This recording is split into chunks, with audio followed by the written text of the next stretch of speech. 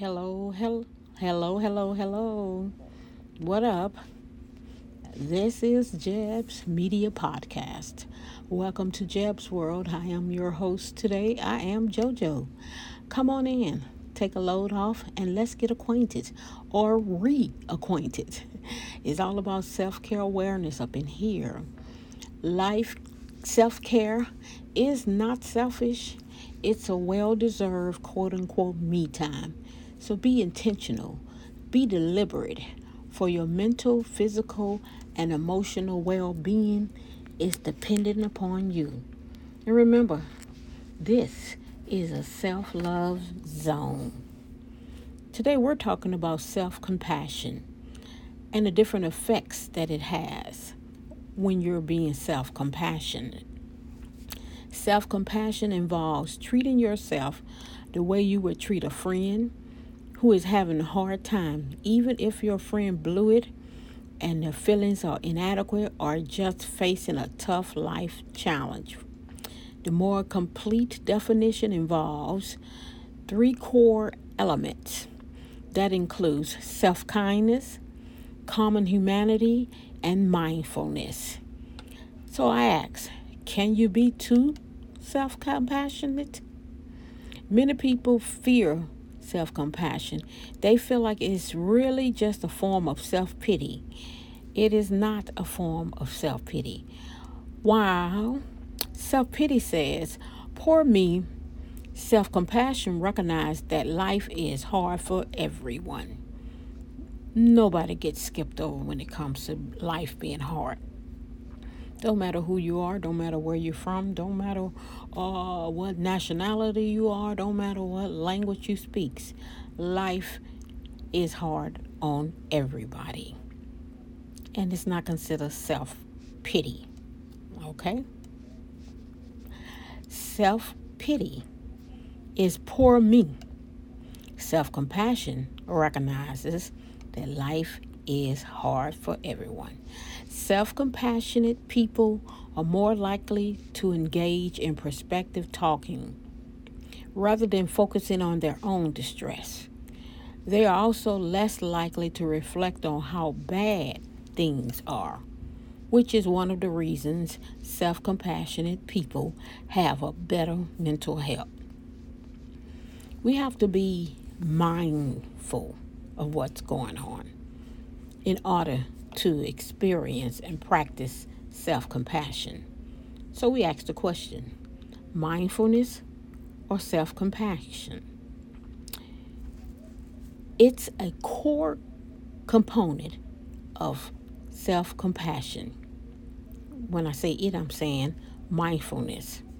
Mindfulness focuses primarily on acceptance of experience itself. Self-compassion focuses more on caring for the experiencer. Mindfulness asks, what am I experiencing right now?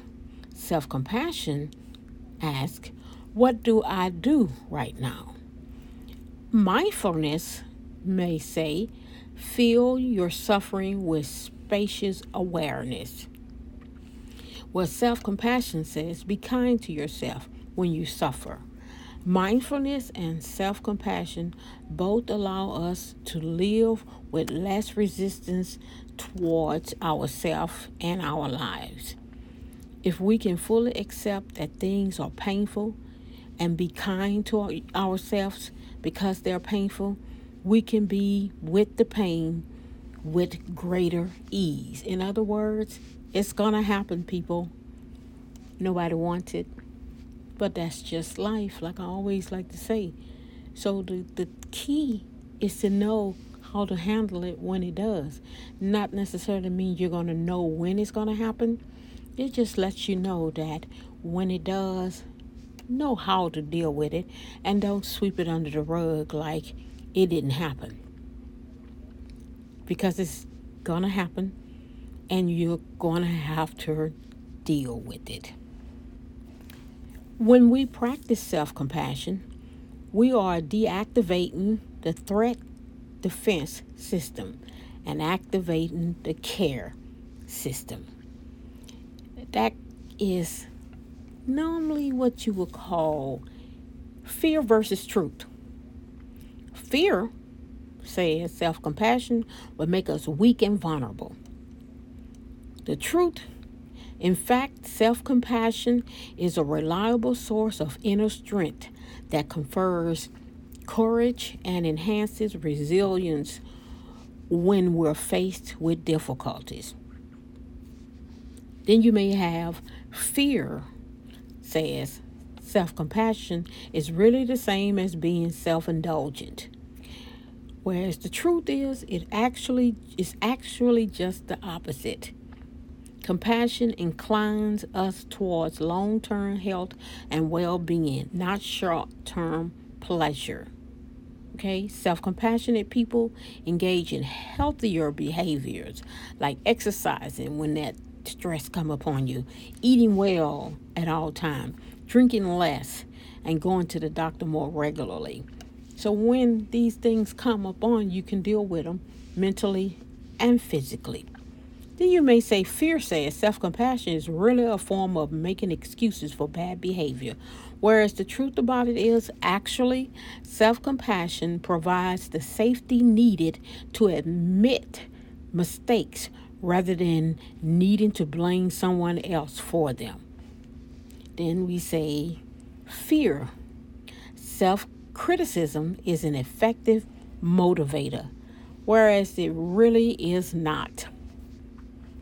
Our self-criticism tends to undermine self-confidence and leads to fear of failure. If we're self-compassionate, we will still be motivated to reach our goals, not because we're inadequate as we are, but because we care about ourselves and we want to reach out to our full potential. Isn't that what this is all about anyway? Self-compassionate people have high personal standards. They don't just beat themselves down when things happen. You know, sometimes life is hard. Can you be kind to yourself? It's hard out there, people. If you can't be kind to yourself, if you can't stroke your inner self when things are going on, then who can? And how are you going to be able to deal with the things that happen to you if you're not able to? Together, mindfulness and self-compassion form a state of warm-hearted, connected presence that strengthens us during difficult moments in our lives. I like to say mindfulness is making you aware of what's going on. You know it's there. It made you aware of it. Self-compassion helps you to deal with it. Tell you, okay, it's happening. Ain't nothing we can do about it. Mindfulness is letting you know it's going to happen.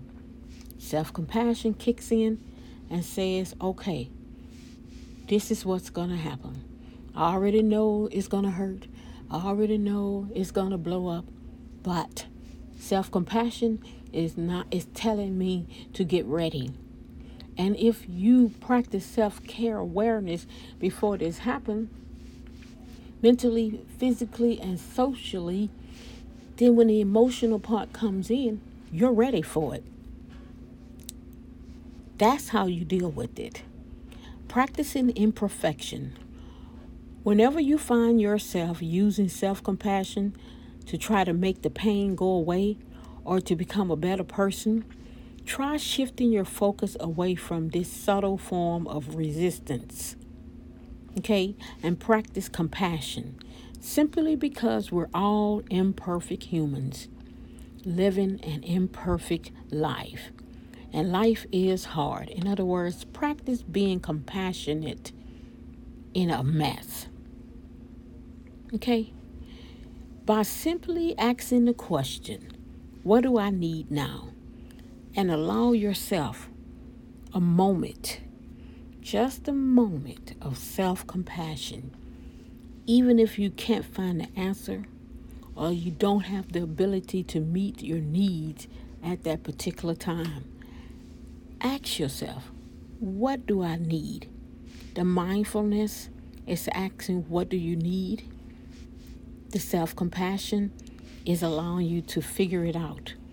And even if you can't figure it out at that moment, it at least puts you in that right mindset to figure out what you're going to have to do.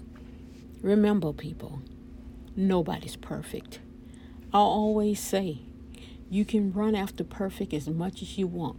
I guarantee you, one thing in life, you'll never catch it, because perfect is going to always stay 2 steps ahead of you, because nobody's perfect. We are all imperfect, mortal human beings who makes mistakes. It's going to happen. We have no control over it. It's going to happen. Be intentional. Be deliberate on how you're going to deal with your compassionate side. Just make sure that you deal with it.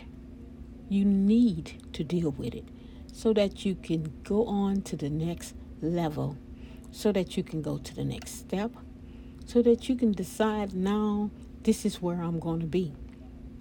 But don't stew in that. Don't feel sorry for yourself. Stroke your inner self. Tell your inner self, we're going to be okay. Yes, this did happen, but we're going to be okay. We're going to the next level. We're going to figure out, maybe not at this moment, maybe not right now, but we're going to deal with it. We're going to get to the next level, and we're going to move on. Because as soon as we fix this, who knows, we may have something else coming up. And because that's the way life is, we don't want to be still in the midst and stewing in this mess when something else come up. Because I guarantee you, people, as long as you live, as long as you're breathing, something else is going to come up. I like to think of things as good things. Nothing. We have no control over it, but I like to think good. I like to put out whatever you put out in the universe comes back. Even if the things come that's not always what you want, I like to still stay in that frame mind. That's not self-pity. That's not ignoring. That's not sweeping the things under the rug. That's just realizing, being mindful. Okay, it's going to happen, but I'm going to find a good thing in this. I'm going to find out what can I get from this, or who can get something good from this. That's all you have to do about it. That's all I got for you guys today. I really hope that you guys got something from that. I'm JoJo. I really appreciate you guys being here with me. But before I go, I need you to know that here at Jeb's Media Podcast, we are paid. That's right. We get paid $1 per show. So if you have anything to say or anything you want to talk about and you want to get paid, drop a line at jebspodcast@gmail.com. Leave the appropriate information, and I'm pretty sure it's the one to get in contact with you. They did with me. Here at Lifestyle and Health Awareness, information is my pleasure. Peace.